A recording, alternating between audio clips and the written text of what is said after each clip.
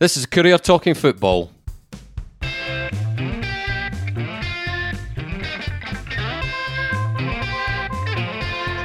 I'm Eric Nicholson, and with me this week are Jim Spence and Sean Hamilton.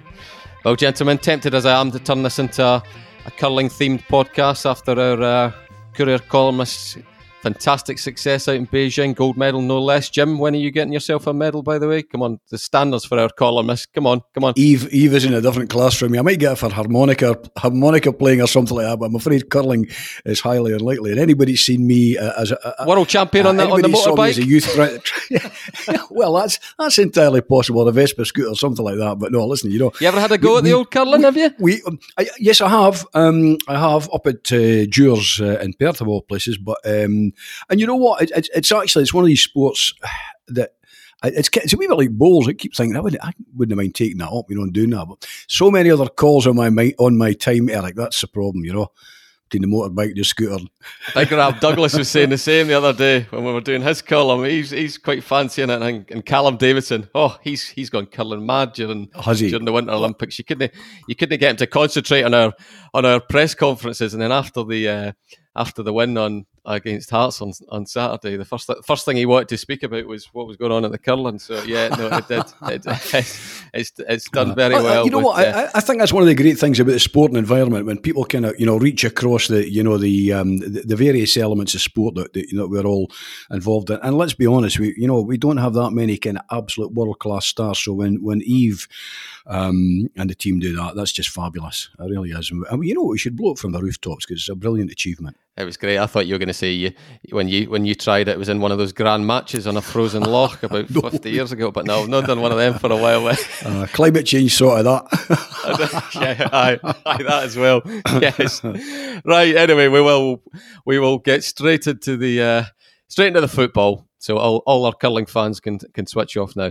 Saints, Eve's team, St Johnstone. We've got to start with them because I'm hesitant to take it too far because my gut instinct is still, if somebody was to put a gun to my head, I still think the odds are more on it being that head to head with Dundee. That it's been shaping up for months, but it feels like a long time since we've been able to speak about the prospect of anything else. So I think it did feel like a very, very big, I was going to say match, but just occasion, because it was, McDermott Park was back to what it used to be like, because of course all St Johnstone's big successes of last season were behind closed doors, and then we got the European nights, but they're different type of occasions.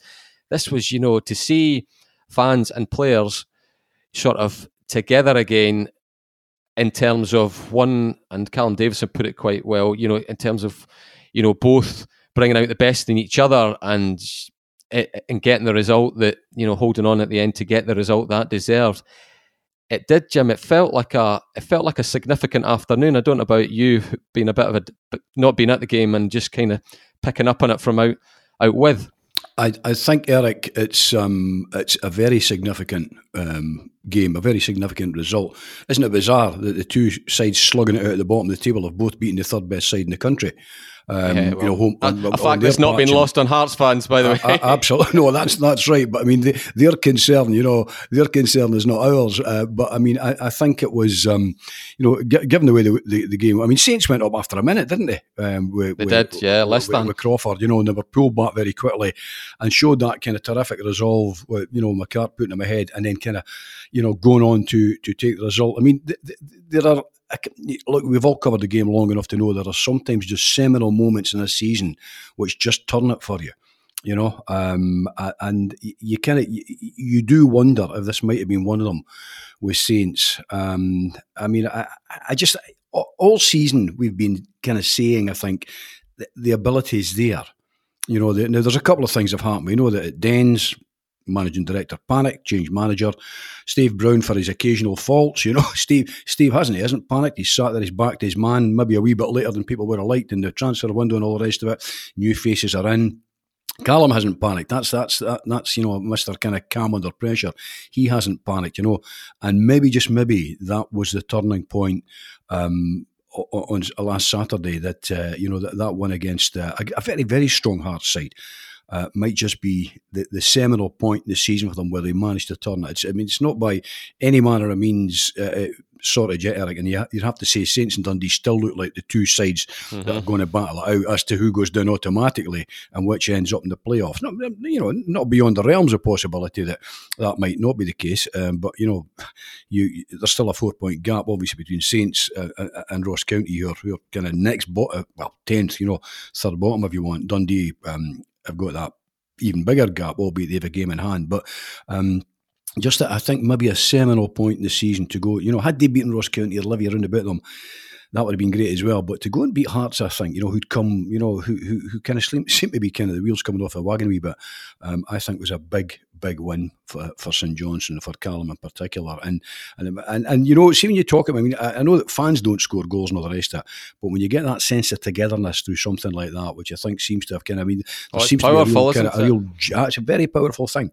Emotion, kind of drive. That seems to have garnered after that result. And in fairness, St John's, there have been some Saints fans, you get every club, that have been kind of moaning about the manager and the chairman and all the rest of it. But by and large, it's been a pretty kind of strong coming together, the Saints fans, during the season. And why would it not be, given what they've done, come off the back of a cup double. And I just wonder if that might be the game that just kind of, just tips them. And saying that, who knows? It's difficult fixture after difficult fixture. You can't look too far. You can't look too far. No, indeed. Of course you can't. But in terms of the actual the footballers, Sean, you can take this in umpteen different directions. There's obviously Melker Hallberg has been spoken about in this podcast before. I've written about him plenty, as did you when you covered the Livingston game. You can look at the fullbacks, the sort of wing backs. That's been a recurring theme, particularly down the right hand side of this podcast during that long barren run that they were on, the 10-game losing streak. But I think just as crucial has been the uplift and the return to, just returning to what we knew they were capable of the likes of Jamie McCart, Glenn Middleton, and to a lesser extent, Ali Crawford. You could put him in there as well because he's not a double winner. But we'll speak about the double winners because they're the ones whose reputations were kind of on the slide after doing so much, because we all knew how good a player they were and are. Jamie McCart and Glenn Middleton are becoming very, very important players again for St Johnstone. Mm-hmm. Yeah, Jamie McCart was great against Hearts, and he has been much improved. And you go right back to Kelty, so post Kelty. He's not really been bad since the break, Sean. Actually, he was decent at Hearts before Kelty Hearts, and he wouldn't be one you would particularly blame at Kelty, but they were all pretty poor at Kelty. But yeah, fair enough. The Hearts game, I do think there you could say there were question marks over him there and that on that night between him. The goals came down his side between him and Booth, wasn't it? Yeah. So I think you could question him there. Kelty, nobody emerges from that with much credit, really, and we know that was the low point. But since then, I think he has been on the upswing, if you like, in terms of form. And against Hearts, he was fantastic, and Liam Gordon alongside him, and Dan Cleary as well. That back three looked to me like a back three that was enjoying doing what it was supposed to do, and that's defend, and that's really beyond everything else. That was the cornerstone of what gave St Johnstone success last season, was the fact that they had that back three, and they were ably supported across the pitch everywhere else as well. Everybody grafted and worked, but those back three just seemed to love to defend. Thing is, Sean, before you finish on that one, I know for a fact, I know that Callum is absolutely loving what he's seen from John Mann as well, but he can't get him in the team because they are playing so well. So there you go. It says it all. Well, it's not a bad option to have, is it? If you've got somebody who's working away behind the scenes and the manager's impressed with him, because I think one of the factors that was impressive about St Johnstone last season is that they were able to field a pretty consistent team, Callum Davidson wasn't able to fill. But when he had to change, or when he felt a change was the right thing to do, whoever came in, I mean, in general, they slotted in quite nicely.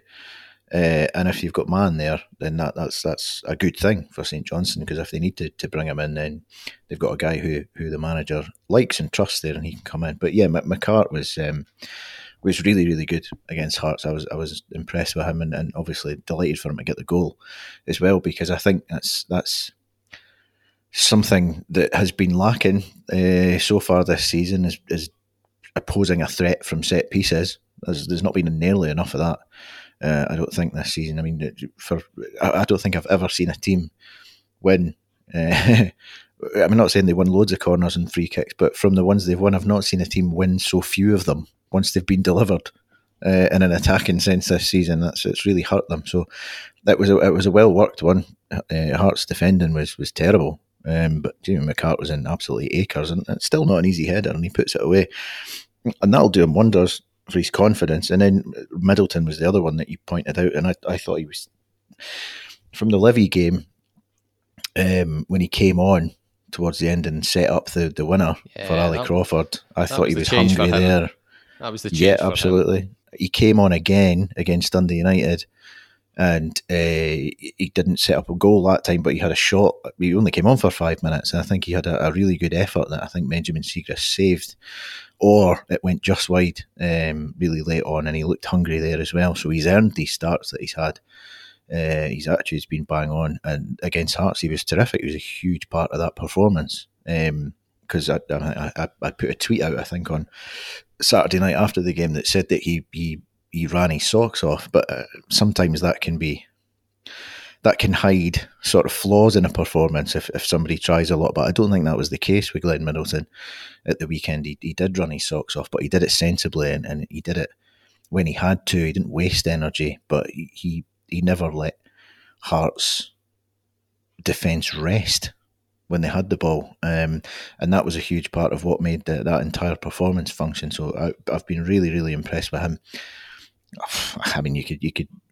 There's nobody in the team that was a failure against Hearts. They were all fantastic, but those guys were great for sure. I think it's a sign of a strong management. When let's face it, coming back after the break, you would have had probably a vast majority of St Johnstone fans who would have been quite happy to see Jamie McCart, Glenn Middleton, and Ali Crawford nowhere near their starting lineup. But Callum Davidson thought all three, particularly Crawford and McCart, would be able to show them their true selves with new signings around them. You know, basically, he saw the flaws other way. I mean, it doesn't sound great if you're needing other players, better players around you to lift your own performances. But he clearly saw that, and so it seems to be proving. Yeah, I mean, I think there's a couple of things. I think trying to identify why guys who have been playing well and part of a consistent squad have gone off the boil, and then correcting that, getting them back to where they were, is one thing. There are many elements within that. There's the fact that guys, psychologically, physically, guys have lifted themselves pretty much to the plateau of their abilities, and then there's a downhill slope after that. There's also the fact that football players, athletes, are human beings as well. They have domestic issues like the rest of us. They have a million things going on in their lives as well, and yet they're still expected to perform, particularly at their beat. I always think of that great old American line that used to talk about their biorhythms. Well, their biorhythms have got to be right for 90 minutes on a particular time on a Saturday or a Wednesday evening or whatever, whenever they play. And it doesn't always work. There's a lot of reasons why guys go off the boil. Lose consistency. You try to bring them back to that kind of long, consistent streak that they were on previously. And one of the ways you do that, is by good management. Another way you do that is by bringing in different faces, because there's nothing quite concentrates the mind of a football player like the prospect of losing his place or being always will, hasn't it? Always has, absolutely, Eric. Being seen on the training ground, but B, more importantly, on the pitch as looking lesser than a guy who's been brought up from south of the border or from Denmark or wherever. There's nothing concentrates a professional football player's mind like the prospect that that you might be losing your place and where you go next, and that redoubles the effort. But the key thing is that it looks as though, well, certainly potentially, I mean, one swallow doesn't make a summer, but it looks as though maybe Saints are turning that corner, because we hate the phrase, but I'll use it. We really are getting into the business end of the season now. I mean, there are no points that clubs can afford to be dropping, despite the fact they obviously will, in the nature of things in that bottom half of the table. But there are no points that clubs can be afford to giving away easily now. So you need everyone in the squad to be absolutely at their best. The guys that have come in, I think, have driven up the performance levels of the players who were there, who patently had slipped a bit. But the guys that had slipped a bit are good players. And once they find their equilibrium again, whether it's through refinding their physical or mental plateau and getting up to where they were again, or whether it's a combination of that, things being sorted out, domestically or whatever, and also other guys kind of bringing the best from them. Then I think the natural competitive element in training and all the rest of it will be bringing the best out of these guys. That it may well be that Saints have just kind of have hit upon the kind of the golden nugget, if you want, and we'll find it over the coming weeks, obviously, Eric. But it looks positive, I think. I'll be honest with you, Sean. Before Saints against Hearts, and even during the game, I hadn't paid any attention to a gap between themselves and Ross County, and I mean, I knew obviously that they were coming up to play Ross County in the game after, but it probably shows where my mindset was. I wasn't even thinking about them closing a gap in case of it and making it significant. Obviously, if they won, they would close the gap if Ross County lost. But it was totally out of my mind. And I can't remember who it was who said, or if I checked, and just to see that they would have the potential to get within 1 point of Ross County kind of shocked me, actually, because I've in my mind, I've been thinking of Ross County chugging along, winning, drawing, playing very well, drawing against Rangers. I should have just looked at the table, but you know what I mean? I just thought they were totally out of the picture. And this wasn't a fight that St Johnstone had any realistic prospect of not even winning, but just sort of making meaningful. But here we are, they go to Dingwall, they beat them, and they're within 1 point. That seems to have happened out of nowhere, doesn't it? Or the prospect of that's happening out of nowhere. Yeah, I'm exactly the same as you. I call it pessimism or call it realism, or, well, perhaps it's proved not to be realism at this point, but it felt like it at the time. But I didn't think that getting above 11th was really going to be on the table for St Johnstone. I thought, as you say, it's a straight shootout between Dundee and St Johnstone for who finishes bottom and who finishes in the playoff place. And under those circumstances, you would obviously take the playoff place. So that was kind of the extent of my hopes for St Johnstone. That obviously has changed now.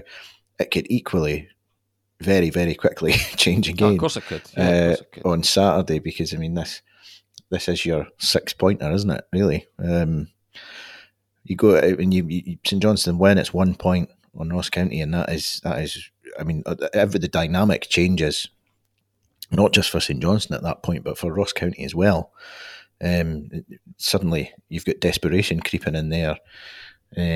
Maybe a few squeaky bums up in the Highlands at that point, and that can have an impact on how things go. But I mean, Ross County win, for instance, there we go.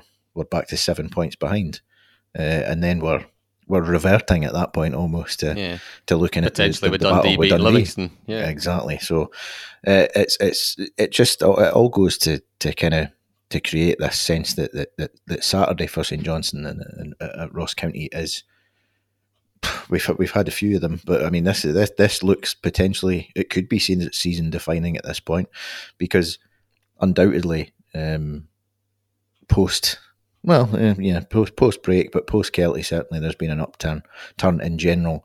They've picked up a lot more points, a couple of wins in there as well, and it's given this opportunity now. And if there is a feeling after Saturday that I agree with you, I was there. It did feel big.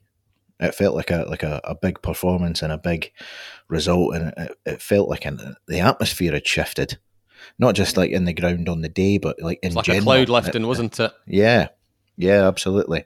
So it did have this feel of something massive and a tone changer. And if they can continue that momentum, go up there and win, then at that point, they've got a real opportunity of dragging themselves properly to safety. And given where St Johnstone looked to be heading through sort of November and December, I mean that would be incredible, and I certainly didn't see that coming. And it would be fantastic vindication for the manager, because there was certainly pressure coming upon him, and there were questions being asked of him in terms of his approach tactically. I asked a few myself. And I certainly wasn't alone in that regard. For him to stick with that system that he was being questioned about, bringing in the new players he wanted, and turning the season around, that will be. He would never do it because he's not the type. But that would be there would be a dark corner somewhere in his mind where he's going, "Yeah, get it up, yes." Well, can I just say, Callum, because I know you listen, I wasn't questioning you, okay? We'll cross those. We'll enter into those dark corners if we have to in the next few weeks. But for the moment, it's still ifs and buts, because it's, Ross County are a good team, so we'll see. Like I say, this time next week we could be speaking about Dundee having won and Saints being back in the bottom, and it being that battle still being as it was. Though I don't think what I don't think will change, whatever the result in Ross County. And I mean, I suppose Saints could get scalped. I don't think they will. But this is a better team now. This is a much better team than before the break. And there is a body of evidence now to suggest that it's, to put it this way, you could have said, a few weeks ago, you could have seen St Johnstone getting a cut adrift. Never mind of Ross County, but of Dundee. It was going that poorly. So there has been a change, and it just depends how big that change is going to be. The other half of the equation just now, Jim, as always at the moment, is Dundee. They'd have been quite happy with. They'd have been very happy the way it would have ruined St Johnstone fans' weekend after they get that win, and if all of a sudden Dundee had won at Celtic Park or even drawn at Celtic Park. And I mean, he got his. I don't know what we can take from it, Jim. You're a hostage to fortune at the moment with Dundee, Eric. We all are, in terms of what happens next. What happens next. I mean, much depends on how the players. Go on, make a fool of yourself. How the players respond to the new Martin McGee managership period, how he wants them to play, whether they can adapt that quickly, whether there's going to be any dramatic changes, whether he can fire them up. I think we both said, and I've certainly written in the Courier-Com, St Johnstone and Dundee, on the face of it, on paper, have both had squads that should not have been in this position, I think, on the face of it, I think they should have been further up the table. I mean, I think they could have and should have matched the Livingstones and the St Mirrens of this world, perhaps, the Ross Counties as well. And yet they found themselves, 26, 27 games in, with only 5 or 6 to go until the split, scrabbling about the bottom. And it does look, if you want to be positive, you could say there might be a Dundee United Motherwell collapse and St Johnstone might end up in the top 6, highly unlikely. And people would ask me what I was smoking, but I mean, and same goes for Dundee. I mean, it might well be that there's a sudden splurge. I mean, but I'm not sure. I mean, is Charlie missing? I think it looked like he was going to be missing. He might be back. I think he might be back. He was going to be missing for the game in midweek, wasn't he? The one that fell foul of the weather. He may be back at the weekend. I think that's an important thing, if he is. But at the moment, you would want to see Dundee over the next couple of games to get a feel for whether or not the change of manager is going to work. Whether they're going to get a lift, whether they're going to get that kind of that lift that kind of propels them to away from the basement. But it's a big ask for them. I mean, there's 6 points adrift to Ross County, albeit they've got a game in hand, a couple behind Saints. And again, that game in hand is crucial as well. But games in hand aren't points in the bag. they're two entirely different things. So it's almost a wait and see situation with Dundee. I mean, the one thing that Mark McGee is not short of and never has been as a manager is confidence. Now, if he can, I was going to say, you're going to come on to the next point, Jim. Well, yes, if he can inject that into the playing squad, and I still think there's a decent playing squad there. I mean, I think we said it long and weary. There are players there, and it would have been interesting to see them against St Mirren in midweek. But there are players there, I think, who are decent footballers. And I mean, to go to Celtic Park. I mean, Celtic boys will give it the old, we can't defend set pieces.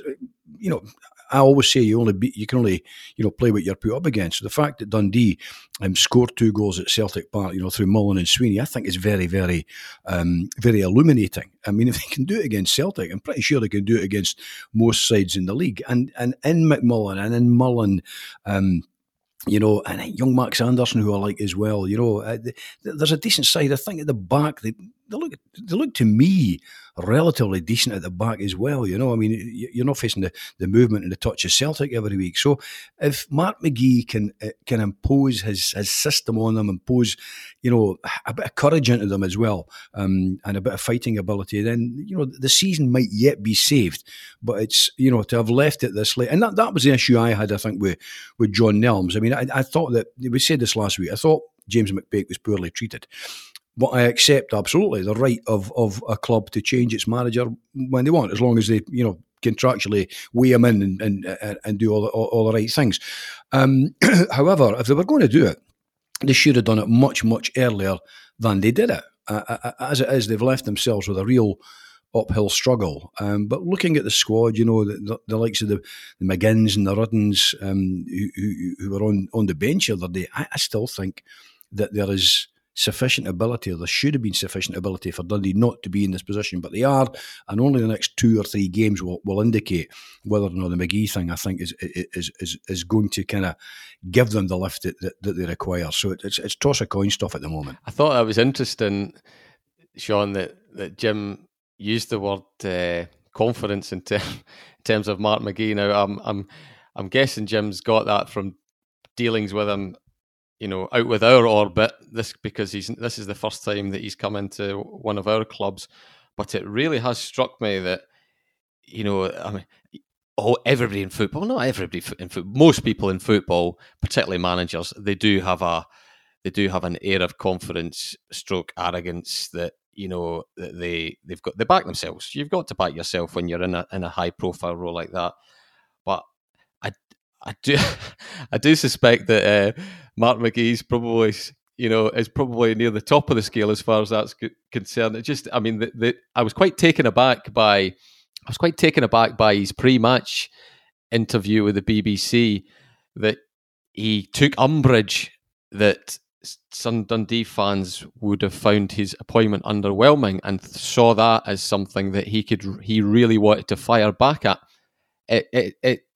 Did you get the same feeling? I mean, he really took it badly. It was as if it was all. I'm paraphrasing, obviously, but it was almost as if "how dare you" type thing, wasn't it? Yeah, it's not the first time. He's done that previously in his career as well, where he's.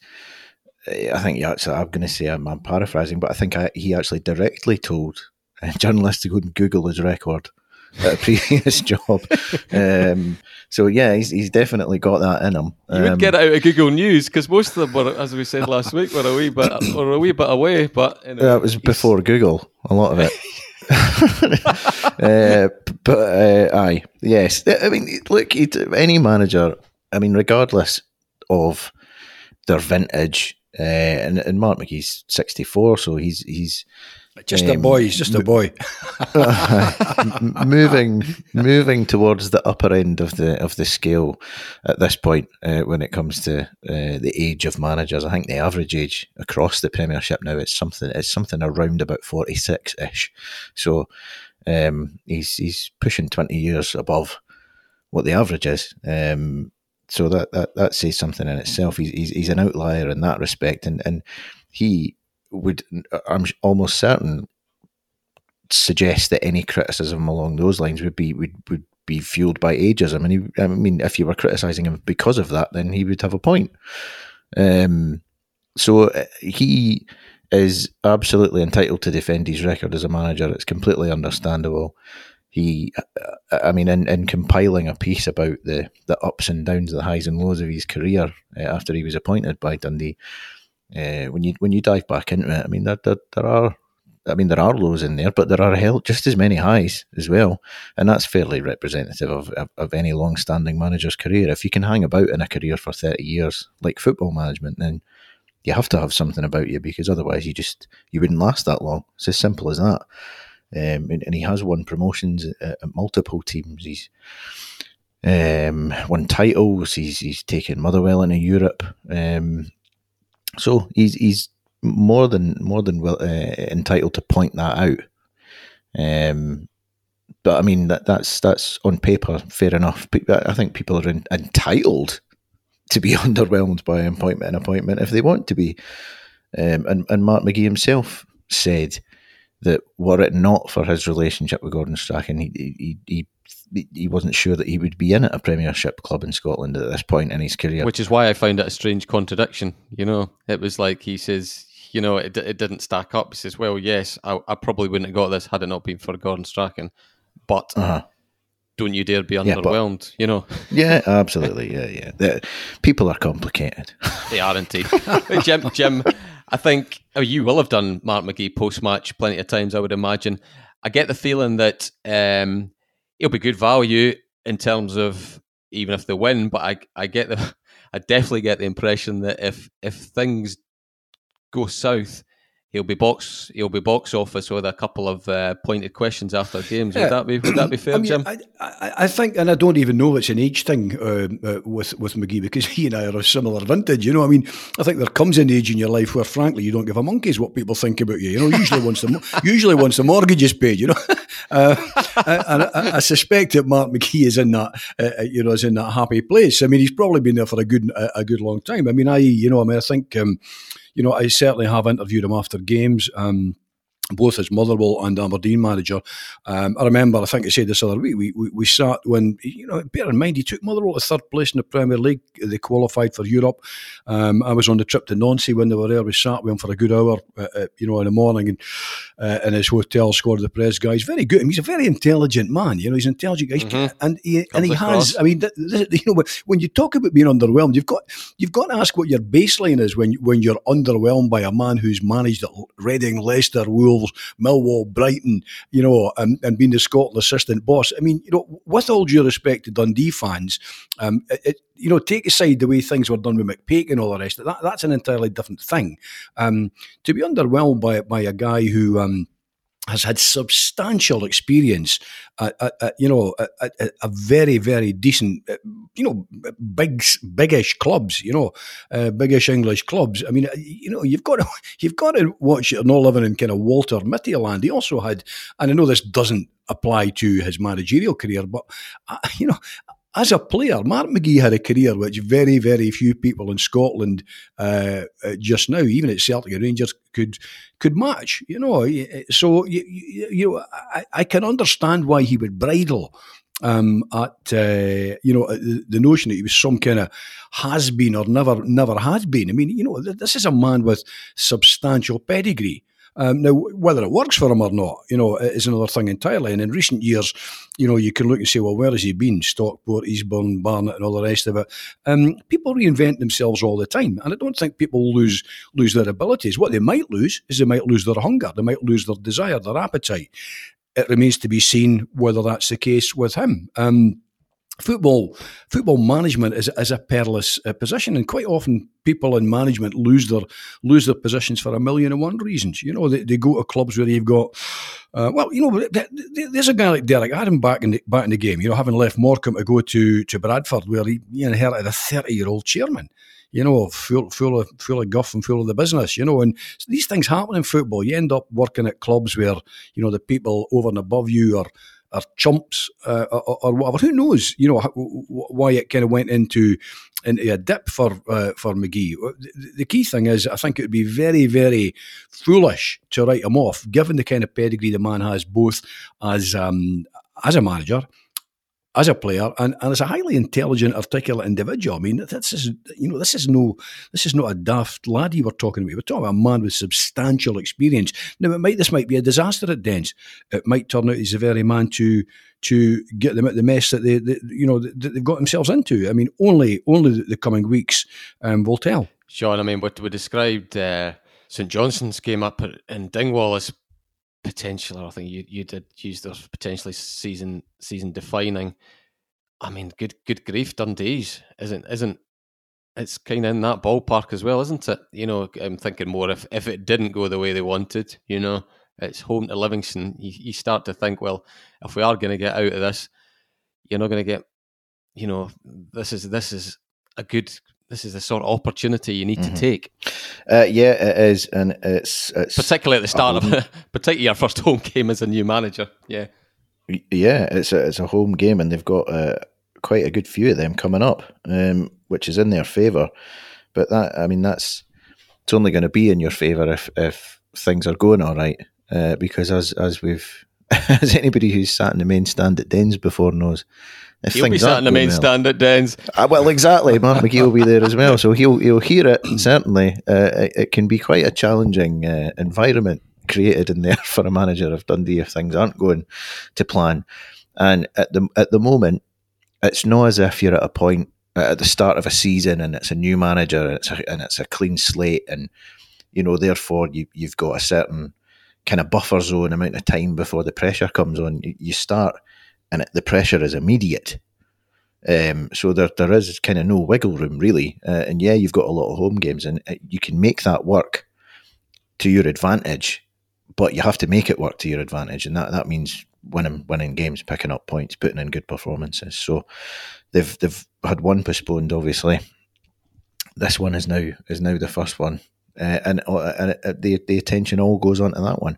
Because if Dundee can get some momentum going across this run of games up to the split, as I've said, a lot of which are at home, then being at home will potentially give them a huge advantage.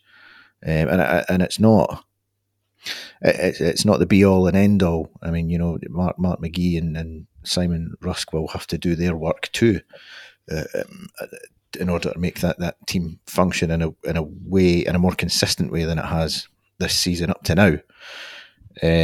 But that's what they'll be working to do at the moment. And if they can start off on the front foot against Livy and get 3 points, then that will go a long, long way to shifting the mindset of the fans that are going along to watch them. Because if you go in there, and as you say, regardless of the rights or wrongs of it, there are a certain amount of Dundee fans who are underwhelmed with the appointment of Mark McGee, whether he likes it or not. So there is that additional pressure, so he has to get off on a winning start, really, to try and begin that process of winning those fans over. And he might not see that he has to win them over. He might not think that he should have to win them over, but he does, and that's it. Last question, Jim, on Dundee, or last thought actually before we move on to United. Just occurred to me, was Charlie Adam? You're more the Charlie Adam historian than I am. You know, you've followed his life and times a bit more closely. Was Charlie Adam not frozen out of the Scotland picture under the tenure of a certain Mark McGee and Gordon Strachan? I can't remember. Or am I misrepresenting history? I seem to recall that being the end of his time as a Scotland player. Sean, can you help me with that one? Yeah, there you go. Yes, that is correct. So does it have any effect? Would that have any effect, Jim? Well, only time will tell. I mean, Charlie had, was it 26 caps, give or take, something like that, you know. I mean, only time will tell whether or not there's anything there. I don't think football necessarily works like that when you're, you move on quite quickly. When you've got, when you've got a player of Charlie's undoubted ability, and you're scrapping against relegation. I mean, whether he might be in the long-term plans of Mark McGee might be another thing entirely, but I'm pretty sure that, you know, whether they hadn't fancied him as a player or whatever, if there's any history there, I'm pretty sure they wouldn't let that, embroil them in some kind of ludicrous spat and affect their opportunity to remain in the Premiership, which is Dundee's only objective this season. So I don't think that would. I mean, that would be if there was any possibility of that would be a classic sign of immaturity, and I don't for one moment think that will happen. But then I didn't for one moment think that James McPake would get the sack.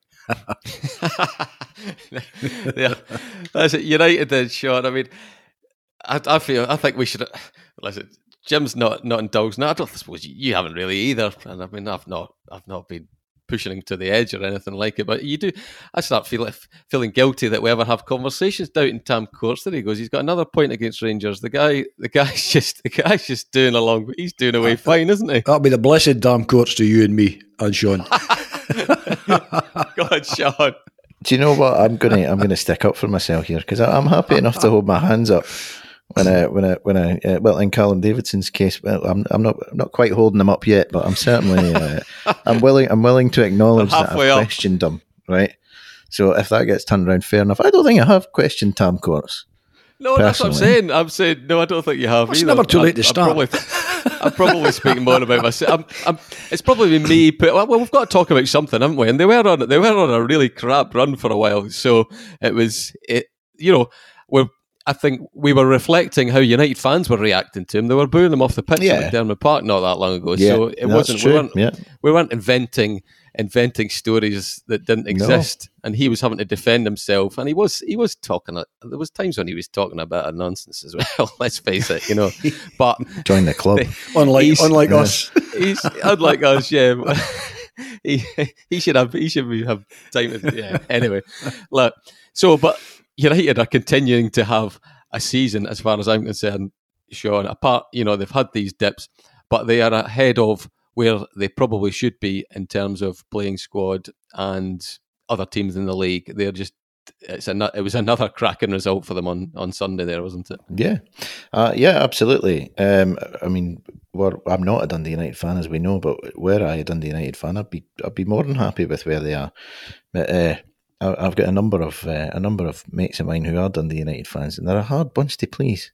They really, and I think they would admit that themselves. Master the understatement there. Just behind Hearts, possibly. Just behind Hearts fans, I would suggest. But it's a close thing. Yeah. So no, but in looking at it dispassionately, I mean they're fifth in the league. They're level on points with Hibs, who are fourth, and that would take them into the European places. So they're, but I mean, barring being in Hearts' position, which is 9 points clear of United and Hibs, is that where you draw the line and say, well, that's what we expect, because where they are in the table is absolutely fine. It's more than fine. They're poised really nicely, and yes, it's very tight in the middle there, but they're in the right place at the moment. So in that respect, it's in their hands. And United fans might look at the table in the way that it's pretty tight between sort of fourth right down to kind of ninth, really. There's only 3 points in that, so that's probably it's reflective of a level playing field, but that it doesn't say whether the playing field is of a good standard or a bad one. And I think that one of the criticisms is that United fans would say that the league's crap.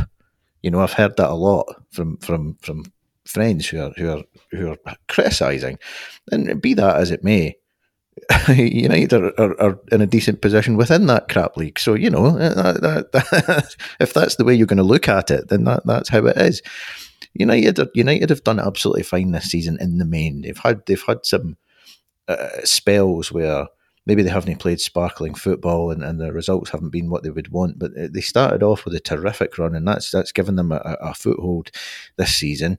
And they haven't lost in the last 4 now.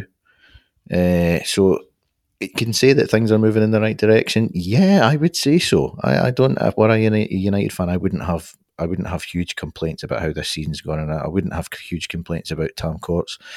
And I think there are lots of other positives for them to take as well. Chiefly around the way that the stated strategic aim of making the academy like the cornerstone of the club going forward has been adhered to, and how it's played out. Because I mean, I think it's 14 academy graduates that have started in the first team this season for Dundee United. Some of whom Kerr Smith's gone for decent money to Aston Villa with more in the pipeline potentially. There are other ones. Chris Mockery just getting a new contract there, so there are exciting young players coming through into this side. And that being the case, I don't. If you accept that that's how your club wants to function, I don't think you can expect, stellar, stunning, fantastic seasons every year. But I tell you what's no half bad is being on the verge of a European place at this point of the season, with all those other positives to take. So I think things are just fine for Dundee United, and I think Tom Courts has done a good job certainly for a first season manager up to now. I don't think there's anything huge you could level at him and criticise him for. And I think United fans that head down that road are probably being a wee bit harsh. Have you seen them change as a team, Jim, over the course of the season? Have you seen them evolve for better or worse? Can I just say I will be referring to Tom Courts from now on as Sir Thomas. No, I mean, I think there are some, Sean raises some intriguing points there. I mean, the notion, I actually spoke to someone at the weekend that was moaning about the academy setup. There's a guy that I've known for many, many years down in Glasgow. He's a big Celtic man, St Anthony, Stephen. I did interview him years ago. He's a lovely fella, civil servant. Guy kind of heading into my vintage, and he puts some great pictures up every day on Twitter, and we usually have a wee blather about it, and United fans and Hibs fans and people, whatever picture he puts up, get involved in this. And he put up a smashing picture this morning. Dundee United players listening to Jim McLean's words of wisdom in the late 1970s. Now it's taken down at the old Dundee and Angus College on the Gardine Road, on the Arbroath Road, and you look at the picture and there are nine local boys. If you count Luggy, who's kind of from just outside Pitlochry, there's Addison, Dodds, Milne, Payne, Holt, Hamish, Phillip and Neri, all in that squad. All guys, by and large, all guys. I mean, Ian Phillip was slightly different, but all guys that came through that United youth setup, through the academy, or Hamish's case coming from junior football and all the rest of it. Now, United are recreating that. They're trying to recreate that. I think they've went through a dip. At no time did that dip look as though it was going to end up with them being where St Johnstone or Dundee are. They played some arguably poor football. Although football, in terms of how it's played, to me is always, subjective, and they've come through that, and I think they've come at the other end stronger. Now, I think there are three things in particular that strike me, and I kind of touched on it last week in my Courier column. Mulgrew in central defence, restored to his position against Rangers on Sunday, is just a magnificent defender and a magnificent player to have about your club with experience and ability that he has got. Tony Watt is a marquee signing. He's got pace, he's got ability in both feet, he reads the game, he's not an out-and-out striker, he takes it in, he brings people into the game, he can take a goal, he can make a pass. A superb signing. And depending on how things work out, he wasn't involved at the weekend, but Kevin McDonald is just a step above what United have any right to expect, given the ability he's got in midfield, a calm, well-oiled machine of a player. Now, none of them are in the first flush of youth, not that they're ancient, but those are three real quality players. And round about them, you've got young boys coming through from the academy, like Ross Graham. I mean, the St John's Academy, the St John's kind of, that whole kind of thing at the moment, the Performance Academy. I think United have now gone to the old Kirton High, my wife's old school. Can never remember that. Baldragon, I think it is now. Yes, somebody will pick me up on that if I'm wrong. But I think they moved up there. But at this kind of stage, you're still finding the guys that came through the Johnnies, as we call it, in Dundee Youth Academy, and the players that are coming through are phenomenal. The Mockeries and the Freemans and Mickersons. I mean, just there are some great young players, some great young talent coming through. They'll not all make it to the highest level. Some will fall by the wayside. That's the nature of football. In between that, you've got additions like loan players like Levitt, who is just a class act, short pass, long pass. Harks, I think, has been reborn to a great extent in recent weeks. I mean, he's got a great appetite for the game, a great engine about him, a great endeavour about him.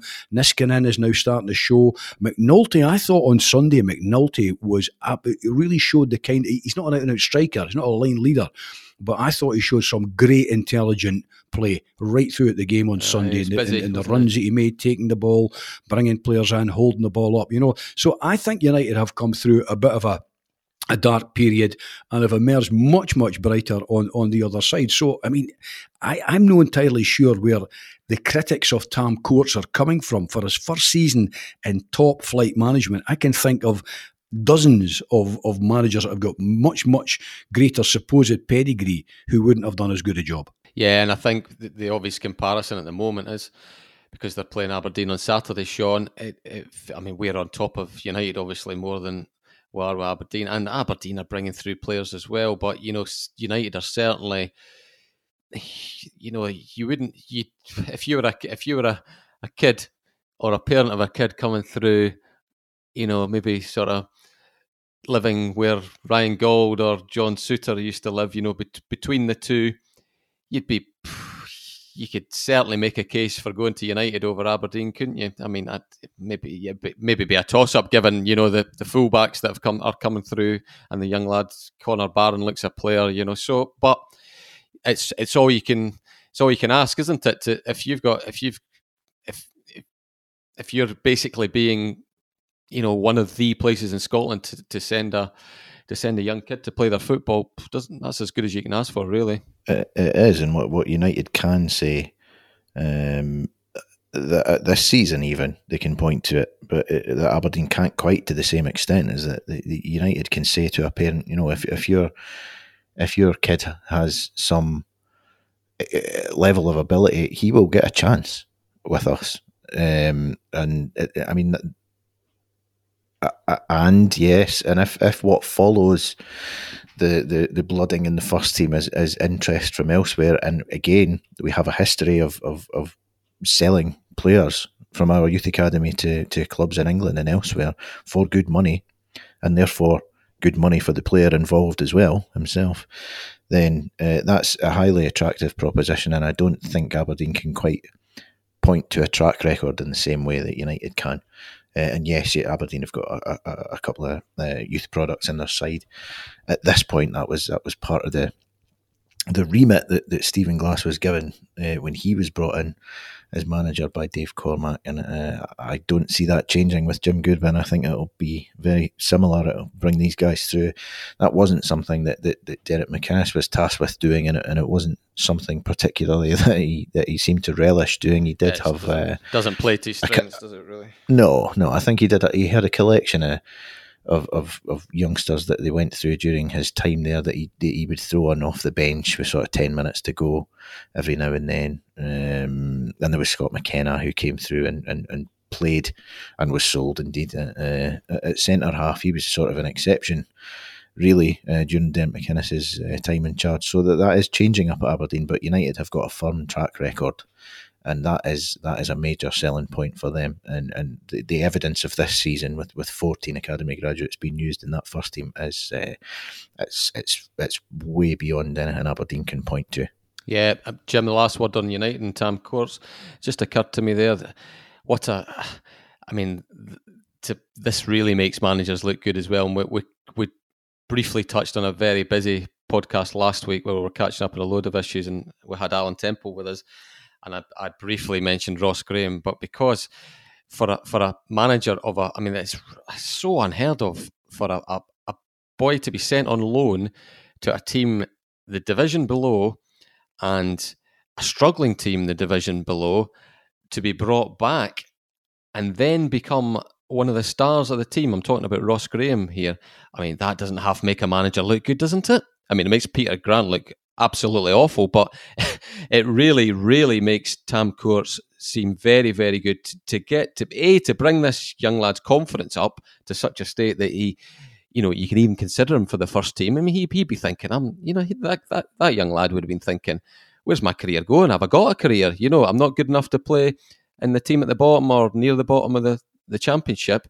How on earth am I going to make it through at Dundee United? So Tam Courts has got his confidence back. And I'm not saying he's making him look like a good player, because he obviously is a good player, but it isn't half a feather in his cap, is it, Jim?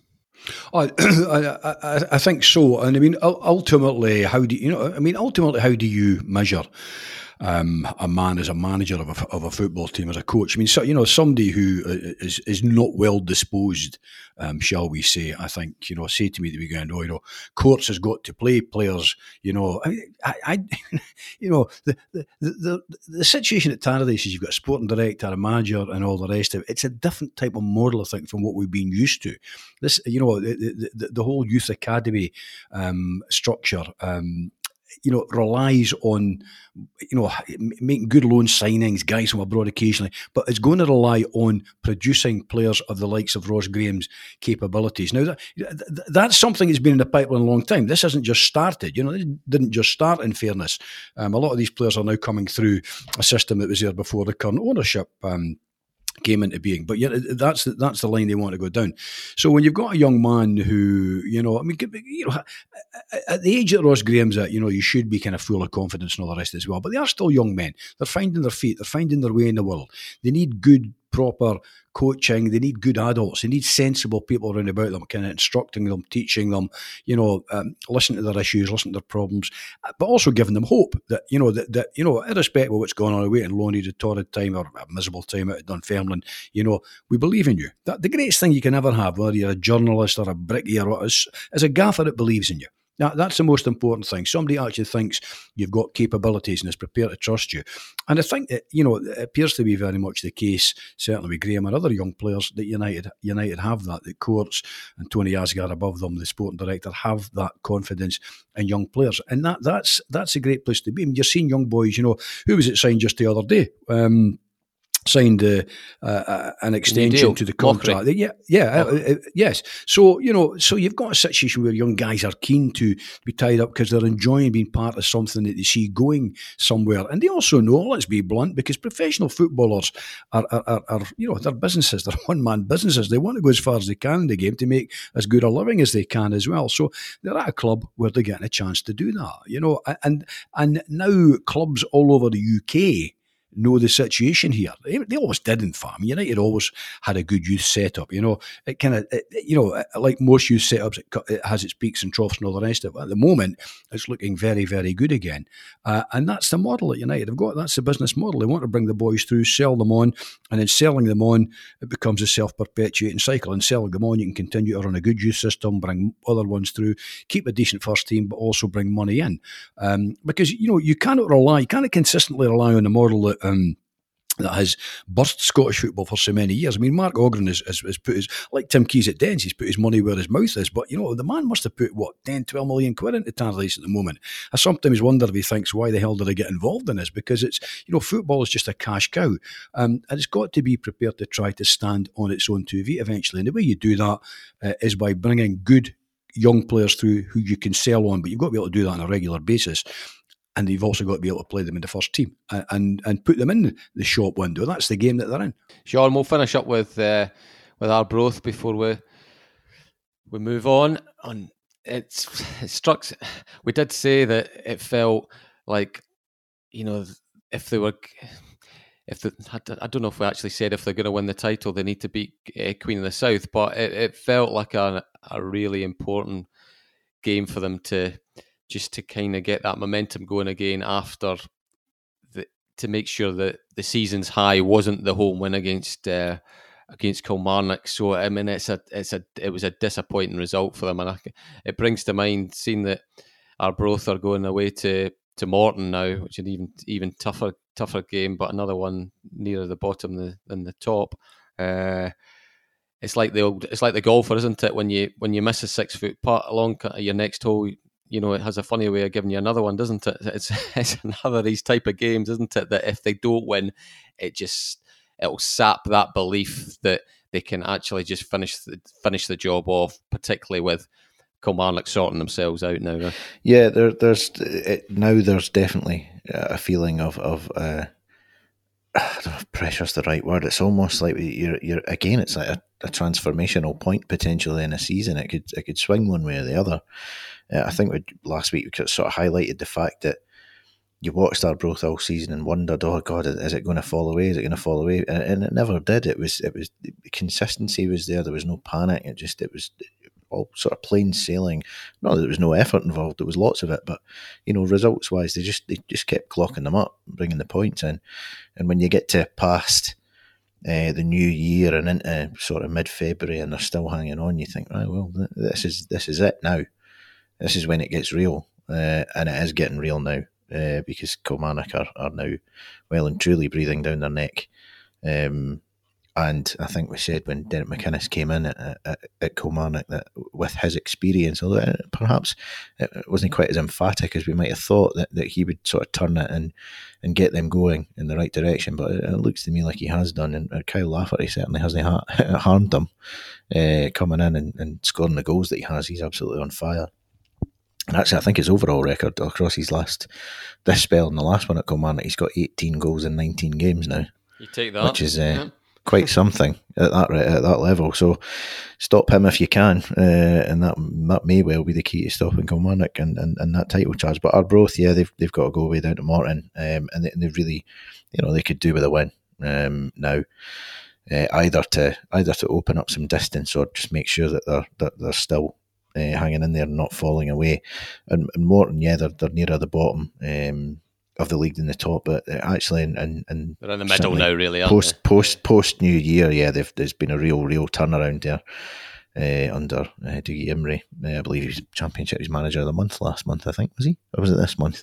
One of the two, can't remember. But they've done exceptionally well recently. So that is by no means an easy task that's facing them. So what they need to do is sort of just do what they were doing earlier in the season, and it's the easiest thing in the world to say and the hardest thing in the world to do, especially when circumstances are changing and pressure's mounting up. But if they can just remember what they're all about, and that there's great ability in that side, and they are capable of going down there and getting a win. So it's the pressure is coming on them a bit now, and it's about how they react to it. They've certainly got the ability to do it, but this is new territory for them at this point in the season to be vying for a title at this level.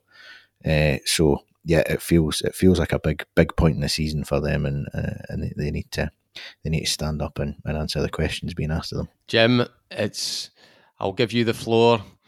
Bobby Linn, it's his testimonial this Sunday. Come on, speak about the man. He's what a career he's had at Arbroath. I mean, you almost wish that this title charge, if you want to call it that, of Arbroath had happened a couple of years ago. If it had, Bobby Linn would have been, for a fact, he wouldn't be wilting, would he? He'd be right at the front of this, because he's been a great servant for them, hasn't he?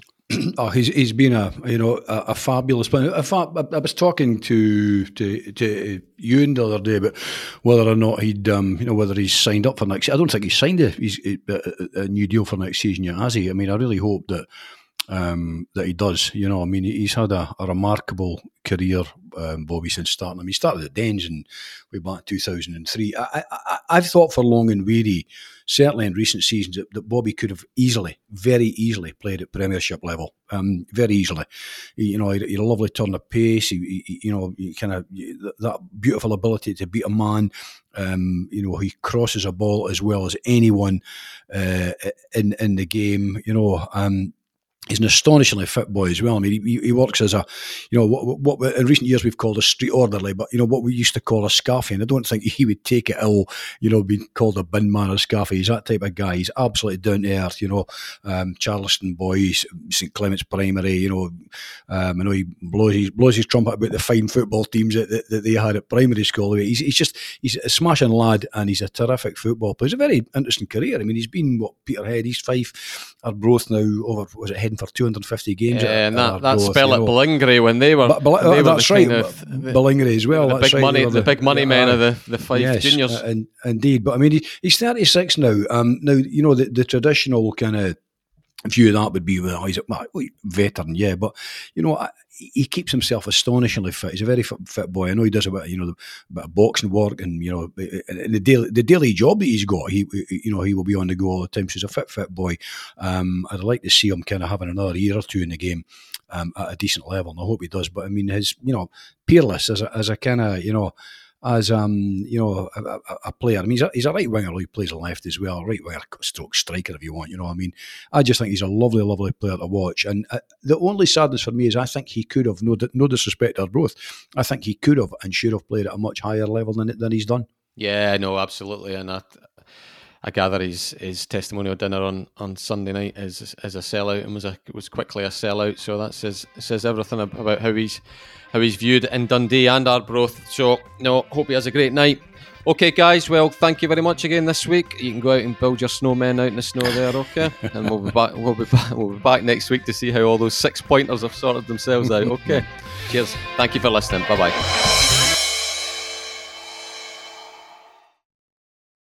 If you like the podcast, we'd be grateful if you tell your pals about it, or even better, leave a review or a simple rating on iTunes or wherever you find your podcasts.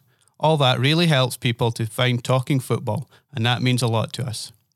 Don't forget too to pick up your copy of The Courier Monday to Saturday, or go to thecourier.co.uk/subscribe to find out how to get our award-winning sport, business and local journalism across Tayside and Fife in the way that's right for you. The Courier. Local matters.